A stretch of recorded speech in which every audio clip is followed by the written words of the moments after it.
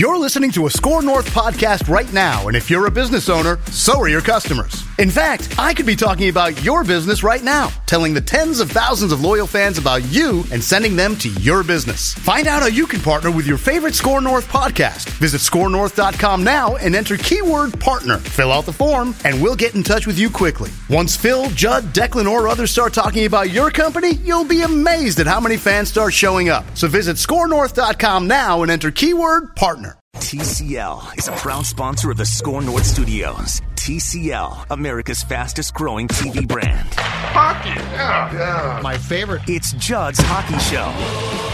All right, here we go. Welcome into a special edition, a post-game wild edition of Judd's Hockey Show. Declan Goff right there. Zolgad with you as well, a one-timer. So we'll keep this short, we'll keep this sweet, but have to react to what we just saw in Game 1 of the qualifying round. Wild and Canucks in Edmonton, Alberta. The Wild comes out and wins 3-rip. Declan, plenty to get to, but here's this is going to sound very simple and very cliched, but it has not always been true in my estimation of Wild teams. Flat out, just at its simplest form, tonight's game, 3-0 Wild beat the Canucks. The Wild had not only a better game plan, they wanted this game more. Like they were the team that ordinarily that used to drive them crazy, right? Right. It's like, what's got all this talent? Why aren't they doing more? And they would run into teams where you said that team is going to take away the real estate on the ice from them. They're going to frustrate them. I saw, just as a starting point to our conversation here on Judd's Hockey Show, I saw a team tonight in the Wild that flat out had more interest in coming away with a victory than the team that they were playing in the Vancouver Canucks. Your thoughts on that?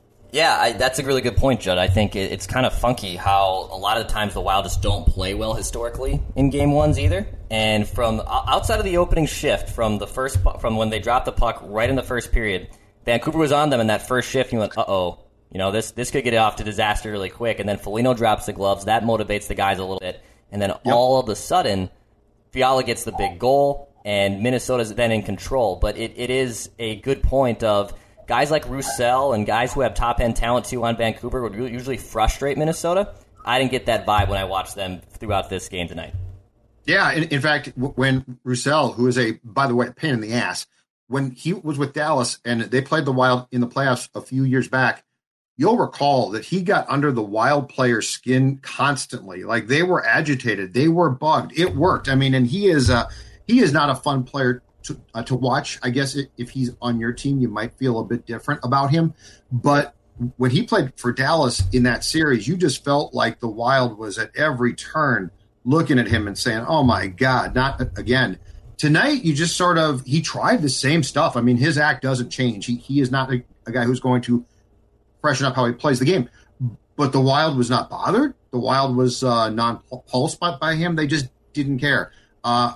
Elias Pettersson, too. The Wild did a fantastic job.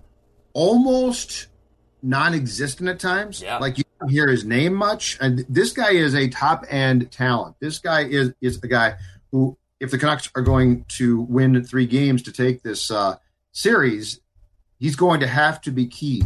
And I felt like the Wild did a great job. And again, I feel like with guys like that as well, Dex, but on Pettersson, so I feel like he's the type of guy where if you take away his ice early and you frustrate him, I'm not saying that he's going to disappear for the entire series because he's not going to. But tonight, you know what? I heard his name. I can probably count on one hand. And again, it's a great starting point if you're the Wild to actually have your starting point for this series not be some, high flying impressive win. It's a win in which you frustrated the opposing team and you worked hard, and the Wild spent this entire game, I felt like, and the game did not always go their way. To your point, start of the game, Canucks came out flying. Second period, there was a chunk of early in the second period where the Canucks were definitely in control, but you never felt like the Wild didn't work, right? Like you never felt like, they're letting down. I never had that so familiar feeling of watching this team saying, Here come the Canucks because the Wild let down. You didn't see that.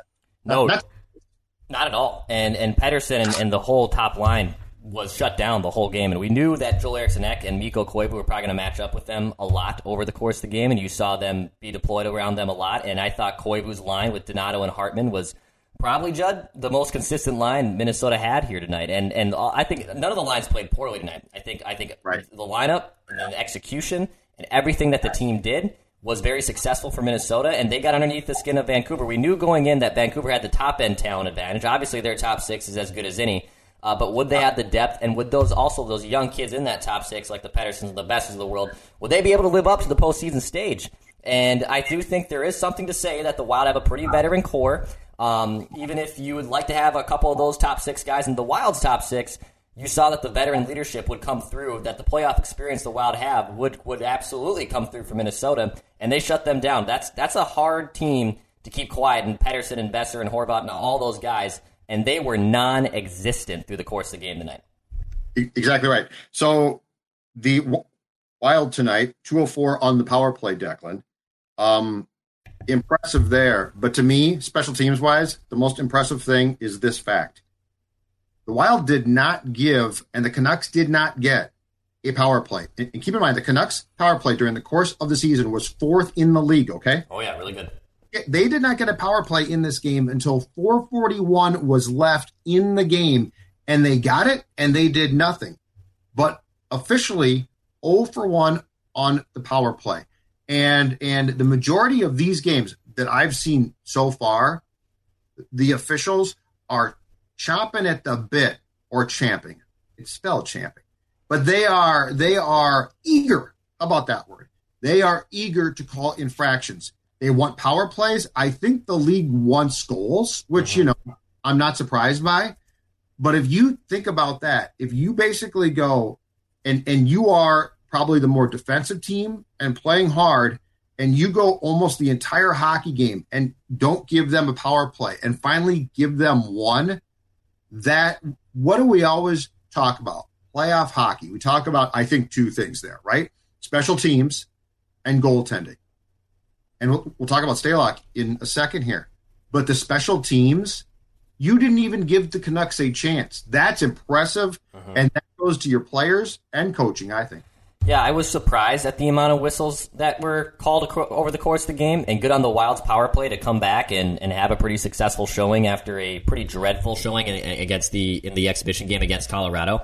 But I was curious about that, and even towards the end there, when Hartman got called for clearly holding the stick of Furlan. I mean, it was very clear Hartman was close holding the stick, but then for Furlan to come back and jab and spear him, he probably speared him on the bench, which was incredibly stupid. I would be shocked if there's not a fine and a suspension. I would be pretty shocked. Well, I agree. And the spear is BS. It's cheap. But explain this. What's Hartman doing? And then explain one, which was probably dumber than what Hartman did. What is Greenway doing slashing the guy from the bench? Dude, you're on the bench. Don't do that stuff. Not in the playoffs. Like, be smart. That entire sequence was weird, uncalled for, but Greenway, just stay away. I mean, I get it. You're mad. That was weird, though. Goaltending. Let's talk about that, because you told me on a one-timer that we did last Wednesday following the Avs Wild exhibition game. You told me that you were getting the feeling, and you were not the only one, that there was a good chance that Dubnyk was going to start. And I said, well, first of all, I want Capo, but he ain't starting. I get that. And if he's not going to start, Stalock should start. Alex Stalock tonight, Declan, I would say made 4 or 5 really, really good saves. And again, for a guy who, up until basically the course of the season that we are now completing, which is weird to say, but going back to March, who had not been a top goaltender until then, that was a really, really solid game, and he deserves all the praise he's going to get. Alex Stalock played a hell of a game tonight in Game 1 to help the Wild take the 1-0 lead on the Canucks in the series. Yeah, it seemed like right when the Wild paused, we wanted to know if Alex Stalock could still be the same goalie, and if Kevin Fiala could still be, your quote-unquote game breaker that he was over the last 8 weeks of the season, and you could answer both those questions, yes, they still are. Stalock, who looked shaky in the exhibition game, and I just thought Evason's someone who I think just is going to go with the flow and play with a hot hand and do something like that. So that's why I originally thought that I could see him going with Devin Dubnyk, and I wasn't alone in that thinking. It would have taken probably Stalock looking also poorly in practice, which we don't see. So there was definitely, it wasn't just more of an exhibition game. I just had the growing feeling. I saw him in parts of both of those scrimmages that they played, and he looked good. Yeah, he was dynamite. He's playing with confidence. And he was someone who was making some very athletic saves. He's a smaller goaltender. He has to get in front of that paint more than a typical goaltender would.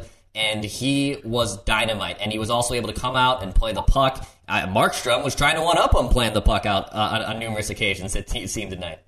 Yeah. And I actually thought that Stalock didn't play the puck as much as I thought. I thought that he would play the puck a lot to try and speed up the transition game, because it's clear that some teams, especially from the break, the transition games aren't really, really sharp yet.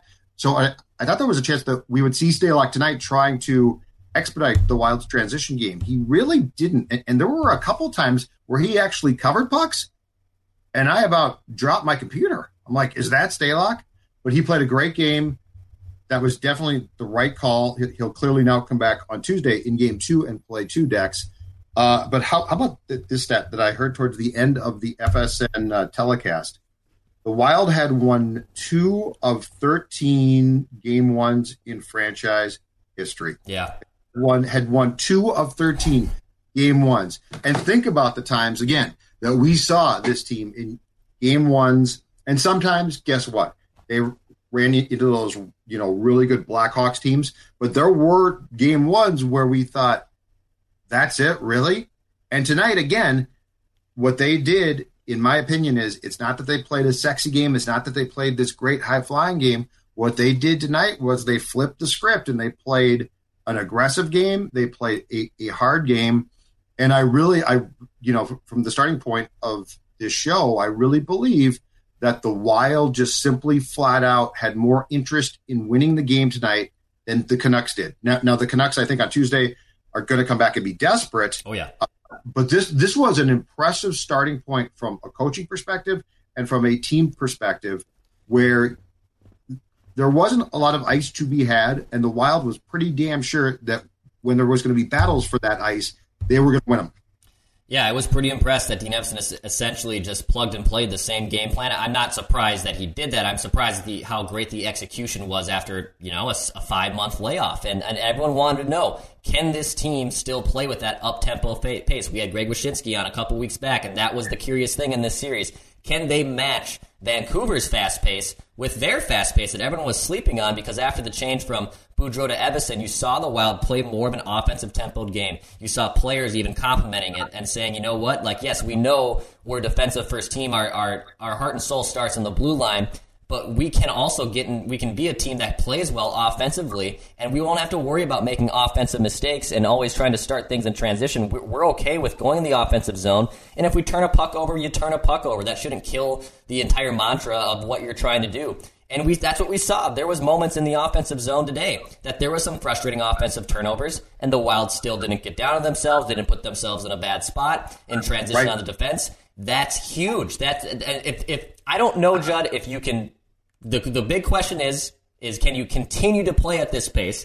And tonight we said yes. That's still the answer is yes. But can you do it for 20 more games to win a Stanley Cup? I've got my doubts about that. I do think that you could realistically do it for 5 games, or I realistically think that you could do it through the qualifying round and the first round. Yeah. Let's talk about Jared Spurgeon, though, Declan. Jared Spurgeon is an incredible story. I mean, this is a little man. We have both stood beside him when talking to him in the room, as they call it in hockey. And I mean, Jared Spurgeon's probably smaller in person than he seems on TV, and that's saying something. But 2 goals again tonight. Jared Spurgeon is such a steadying influence consistently. I mean, this is really one of the more, I think, remarkable stories in the league from the perspective of, if you looked at this guy, you would say, Okay, what? He plays defense. He doesn't play like wing or center. And what? He plays a lot and he's really good. But Jared Spurgeon, Dex, has been off for 4 months. They all have, all right? They've all been off for 4 months. Mm-hmm. And I would say to you that in watching him tonight, just if I showed you tonight's game in 3 years and you had forgotten about this whole pandemic and the whole I'd love to, yeah. layoff, exactly. There is no way that you would watch Jared Spurgeon's game tonight and say he was off for a long time. I mean, this is I can't articulate and stress enough what a remarkable story this guy is. And the fact that at almost every turn, if there is success here, Jared Spurgeon is in some way, shape, or form involved in that success for the Wild. Yeah, he is really one of the most underappreciated players in the NHL, and I think hopefully on this national stage and with even more eyes, not just hockey eyes, but the world watching sports right now, that you're going to see how special a player he truly is. And yeah, he scores that big power play goal. I know he had an assist also tonight too. You know, I think a lot of people probably too. Yeah, I think a lot of people probably assume he's the next captain of this team. He's definitely probably the leading candidacy to do so. And he deserves it, man. I mean, they locked him up to a very nice contract after recently too. He is so good at what he does, and yes, it's deceiving. If I'm sure there's numerous sports fans who have never heard, or I shouldn't say never heard, but have never watched Minnesota Wild hockey tonight, where a Joe Schmo drinking a Budweiser in their recliner watching this game, and they said this guy, this 5'9", 180-pound guy, is one of the best players in the NHL at what he does playing defense. What? There's no way in hell, and he truly is. He can do so many good things on the ice, Judd. And no matter who he's paired with, too, I think that goes to show he can do it. He can really do it all, and the Wild are blessed to have him. Fiala, too. Incredible. Just incredible. Now, here's the one thing. So I think the tone of this team now is they've got some talent. But for the most part, I think when they're going their best, Dex, they just work really hard, right? Like tonight, they worked hard. Like they're, Parisi, that style of play, probably epitomizes where this team is at. Except for there are X factors that come in. Spurgeon certainly is one. But I want to discuss Fiala. Because from the day that this team got back, and I was at the scrimmage that they did at Trio about 3 weeks ago now, Kevin Fiala, I think, is consistently, not sort of, but he is consistently the most dynamic player on this team all the time. And, that goal tonight, and Markstrom probably should stop that one. Okay? Yep, he believes it in. Yep. The point is, Kevin Fiala, I want to say, since he's been going well, which goes back to what now? Bruce was still here. New Year's. I think the New Year is when he really turned it on. Okay. When Kevin Fiala is going well, he does 4 to 5 things per game where you say to yourself, there are X amount of guys who play in this league who can do that consistently. Mm-hmm. And that's the thing. Like, if you think about the chances, he creates chances for himself and teammates that going back probably to Gabrick, since him, you just don't have a guy like that and a dynamic forward like that. And the amount of opportunities that he can create for teammates and himself consistently. And look, in the playoffs, you're going to win lots of games, if you do, by 1 goal, Declan, or 2 goals. And Kevin Fiala is the guy that puts you in that place. You know why? Because Parisi and Stahl, and we can go down the whole crew of guys, are going to work their butts off, and they're going to try hard. And they do not have the inherent talent to create what 22 can. And when you watch Fiala on a consistent basis, again, you'll see, I think, 4 to 5 times per game where he does things where you say to yourself, that can win games. And the rest of the time, if you just go lunch pail and work your ass off, congratulations, that's good. That's the smart thing. Right. What gives you the chance to win that game by a goal or two is the things that a guy like Fiala does. And the issue is those guys are hard to find. And, going into the series, I told you, Judd, like I have tempered expectations just because of the layoff. no, it's tempered expectations for a lot of players in a lot of situations. But I said, well, hold on here. He was really good, but it could possibly only be 3 games. How much are we going to judge what he can or can't do? What was he able to resume? And the guy is still so dang good. The play that probably really impressed me, obviously outside of the great shot he had in the power play goal, was I believe when he fed Stahl for that breakaway. And yeah, exactly. Those kind of plays. It's not even just like, oh, it's Kevin Fiala. He has the puck in his hand. He's in the slot. He's going to rifle it through, or he's going to dangle around and do something sexy. No. He creates that play because of how dynamic he is. And then again, it sets everything up for the players around him. So then Eric Stahl gets a breakaway. It's a rolling puck. I think if Stahl gets all of that puck, Judd, he probably hits it. He probably finds the back of the net. But I really thought he was just as good as he was at the pause. And it's think about that. It's equally as frustrating that we can't see Kaprizov, because that's how now all of a sudden crazy things have been with the Wild, that now the Wild will have 2 dynamic players that are worth the price of admission to a common sports fan. Exactly right. And 2 players who they have not had a version of in how long? Gabrick. 12, yeah. Long time. How important, and this is a small thing in the big picture of this game, Dex. How important do we think a minute 19 into the game, the Foligno-Michael Ferland fight was? And you know what? Bring this up to Phil on the show tomorrow, because he'll go crazy. He hates this stuff. Absolutely hates this stuff. But what do you think? Because I will say this. I saw that fight, and I thought, that almost looked staged. Like, it wasn't a great Donnybrook. They weren't really mad. They both sort of knew their roles. But that being said, we both think that Foligno is a guy who could definitely set tones. And he definitely is. He's not a captain, but I mean, he definitely is a guy who I think this team looks to consistently when things are going wrong or possibly right. But how important do you think that fight was? Because at first I was like, I don't know about this. And then when I saw the juxtaposition of how that game started, which was the Vancouver Canucks came out flying, that fight takes place. And it almost seemed then after that, like the mission by Foligno was accomplished, because the game did seem to slow down for the Canucks at that point. And I thought to myself, I wonder if that fight was more important than I initially expected it to be. I think it changed the entire course of the game, man. I mean, the Canucks came out flying. Yeah. They came out flying that first minute, and I thought, oh boy, here we go.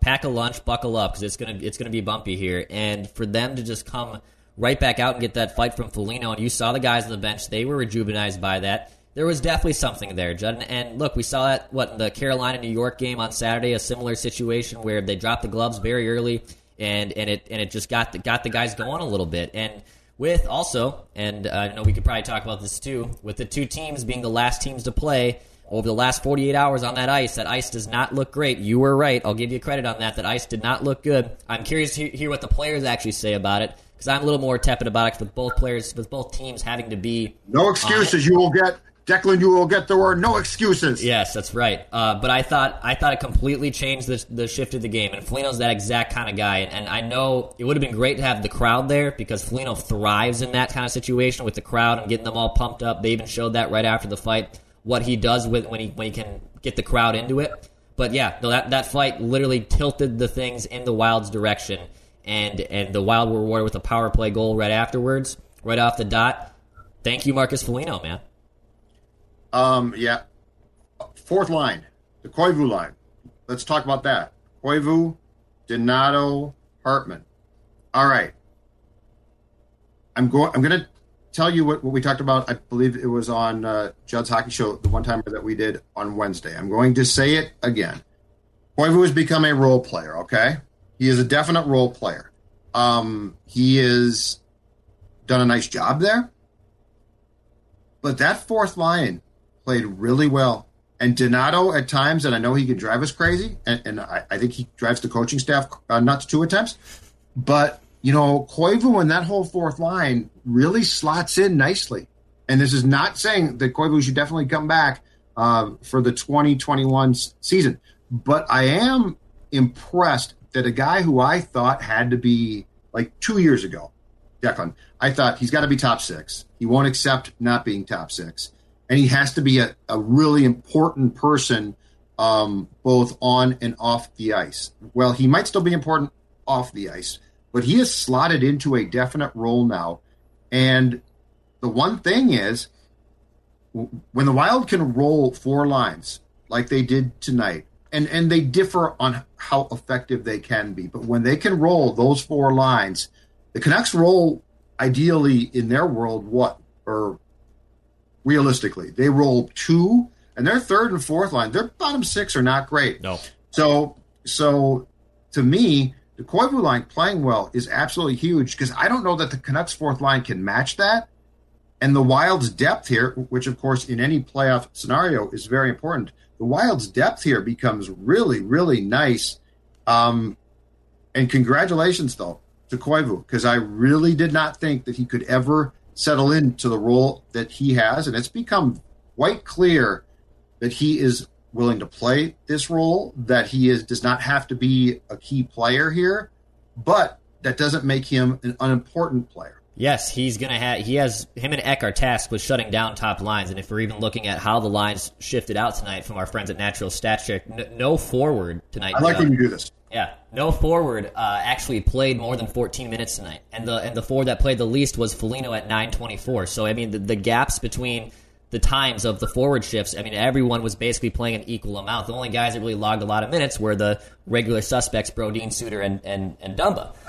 So the lines were able to be rolled pretty evenly, and if you have 2 guys, essentially like Koivu and Eck, to shut down the top lines, well, now it's a matchup game, and now it's basically the Wild's depth. Those first 2 lines look a lot better because of what the defensive prowess can do with guys like Eck and Koivu shutting big-time players down. So then Eric Staal is able to play a lot better. Alex Galchenyuk and Matt Zuccarello, who we could wrap with here too, have opportunities and can get chances.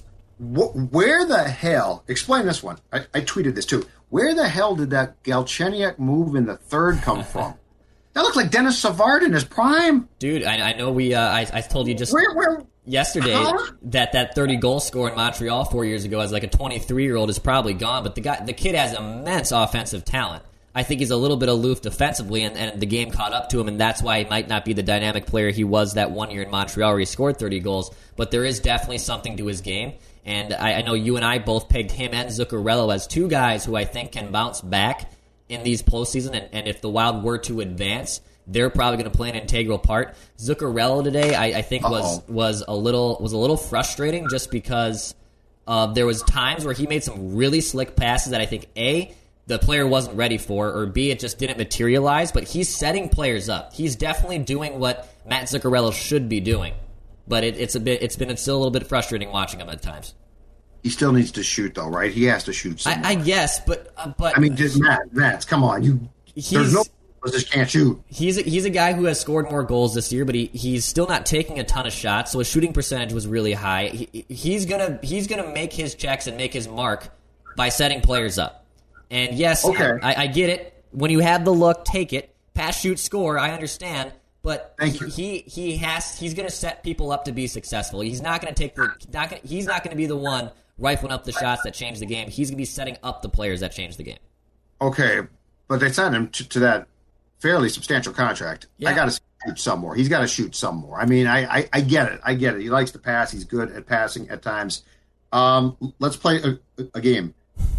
You got stats called up there. Go through good and bad Corsi tonight. Who, if you've got that, who had good Corsi, who had the bad Corsi. And for people who are watching this who have no idea what I'm talking about, please quickly explain Corsi. Well, Corsi is just basically a plus-minus for shots that you are on the ice for and allow. So if you are 5 guys and you're on the ice and you put a shot, any shot, by the way, so that's shots attempted. So that's shots blocked. That's shots on goal. It's all shots. So you get a +1 when your teammates do that for you. You get a -1 when you allow it from the opposition, right? As a team tonight, the Minnesota Wild did have the Corsi advantage at 52% to Vancouver's 47%. So what that basically meant was when the Wild were on the ice, they were putting more shots and allowing less shots than Vancouver was. And yeah, no one really played poorly from a Corsi standpoint. The players that played the best on the Corsi, Judd, were, guess what, Donato and Koivu. They had the two as highest Corsi's in terms of the forwards, and so did Kevin Fiala at 17 and 13. So they're definitely changing it. And look, Corsi is not a end-all be-all stat. It's definitely being used more, and it's definitely something that you can mention. But I think the misconception with it is like, oh well, so you were always out shooting, so naturally that team was ahead, and naturally that team looked better. Well, not necessarily. You have to match the eye test with what's going on too. So fourth line grinders are going to do a good job at suppressing those shots and not giving up a lot of chances. But also the Wild don't really have a grinding fourth line like that. They just have four really deep lines. But that's not a coincidence either that Donato and Koivu had two strong games in terms of Corsi, and you also saw it with your own two eyes. And that's the hard part, is blending that analytics with an eye test so people can kind of see what all that means. Koivu grinds now, right? Yeah, I mean, he does. He grinds. Hartman, I think, grinds. He's a grinder. Donato, here's the good thing about him being on that line right now is I think it forces him to grind because he would prefer not to grind, but he has to. Like, you can't play with those two and be like, hey, just set me up and I'm going to shoot. I mean, he would love to shoot constantly, which I don't mind. And within the next 2 years, if he stays here, he needs to go up to, let's say, the third or second line and shoot more. But yeah, that was an impressive performance. It puts the Wild in a great place now because, again, keep in mind, the qualifying round is a best 3 of 5. In fact, it's the first time that a playoff format has been used best 3 of 5 in the league since the, I believe, 86 season. And I saw the percentages a couple of days ago. The statistics and percentages are ridiculous if you win game one. I mean, if you win game one, it is a ridiculous. And so I'm sure the Canucks are going to come back on Tuesday and have a fire lit under them. The last thing here. Yeah. The interesting thing about Tuesday now is this, though. As much as if I were these two teams, I would prefer not to play the last game of the day on much used ice twice. Like, you've got to play that game. I get it. But if I got the last game tonight, I'd prefer on Tuesday to play like the first or second game. But here's the interesting point off of that now with the fact that the Wild won, Declan, game one. If you're the Wild, do you almost welcome potentially again, or not potentially, almost certainly bad ice on Tuesday night, because the Canucks need to come out flying. Like, the Canucks are going to come out, and their top six are going to attempt to bounce back and take the game to the Wild and dominate the puck. Which, of course, if the ice is good, there's a potential that, their chances of doing that would be better. They probably can't do that now. So if I'm the Wild, I guess I'm not as upset, because if the ice is not great and the pace of the play suffers because of that, well, there's no pressure on me now. There's a pressure on the Canucks. So just in rethinking that a little bit, I do wonder if the Wild is going to almost be be pleased about the fact that the game on Tuesday night could end up being ragged and the puck could be bouncing and the Canucks could again get frustrated. And you did pick up on that. I think it's because they've got some young, talented players. It seemed to me like tonight the Canucks got frustrated fairly quickly. I mean, it's game one still, right? Mm-hmm. But there did seem to be a level of frustration. So I wonder if you put all of those factors into a hockey stew for game two, if the Wild is actually going to be pleased, because the ingredients say the team that plays desperate on Tuesday, actually it might work in some ways against them. Yeah, I think that's a long way of saying I wonder if the Wild's not upset about the bad ice for Tuesday. Yeah, and I don't think it shouldn't be something that we're crutching at. If the Wild lost, maybe we're looking at it a little bit more, but I think the old cliche of both teams have to play on it. It's not an advantage or disadvantage for one team. And even a quick note, too, from our friend Michael Russo of The Athletic, who noted that the Wild held Vancouver's top six forwards, Judd, to just 5 shots tonight. 5 shots. If you take the rug underneath them, if you take out that top six, Vancouver's not good. I think Vancouver reminds me a lot, Judd, of Winnipeg like 5-6 years ago. Like, I think Vancouver is probably going to be a force in the West for seasons to come, especially if they're able to fill out the roster a little bit more. They obviously have the top end talent. They got the goaltender. Now can they get the depth? Clearly, it's what's so funny, Judd, is it is the complete polar opposite of how the Wild are built. Literally, they don't have much top six. Well, at least we didn't think so until Fiala took off. They don't have goaltending. They have the depth. So I think Vancouver is going to be a very good team for seasons to come. But if the Wild can steal another one in Game 2, I mean, I don't see the Wild, if they win Game 2, then losing 3 in a row. There's no way it's going to happen. Vancouver's done. Yeah. No. It's a kill shot in Game 2. But if the Canucks continue to show the frustration in Game 2 that they showed in Game 1, they're probably toast. They're probably not mature enough at this point then to win the series. And Markstrom made some great saves tonight. I thought he made a handful of really spectacular saves. It could have been 4-0 in the first. But some of those goals were not great. Right. And so I sensed that there was some old school Wild mentality in what the Canucks did. I really did. Just some like you saw the same type of things. You saw the same type of things and the frustration, and it's like, calm down. It's Game 1. But guess what? If you're the Wild, you don't care. All right, we're done. Judd's Hockey Show, a one-timer. Are we going to do this again after Tuesday's game? Yeah. Oh, yeah. Yeah. We're going to be burning the midnight oil. We got people watching for whatever reason. I'm not tired. I didn't even know there's psychopaths that are up loving hockey. And, hey, we appreciate you. Yeah, we appreciate all of you. We appreciate you people. Yeah, I really do. I got my Powerline t-shirt on from the Goofy movie. Judd's drinking a water. He's in his hood. Are you still in your polo? Let me get this right. It is 12:50 at night, and Judd Zolgad is drinking water and wearing a polo. Who are you? Where's Judd Zolgad? I think you've been kidnapped. Sports are back. So now you're a abiding citizen with polos and water? I only became a derelict because there was nothing to watch. Oh, okay. No, now I'm well dressed, hair's cut, water instead of beer. No, the pandemic. I mean, it's not done, but sports is back, man. I gotta be alert. I gotta be chipper. I gotta be sharp. I mean, we're gonna be doing podcasting with Mackie tomorrow. No. Zolgad is back because sports is back, and when sports is gone, I don't know what to do. I'm a complete mess. All right. Say your thing, and we're done. All right, pass, shoot, score.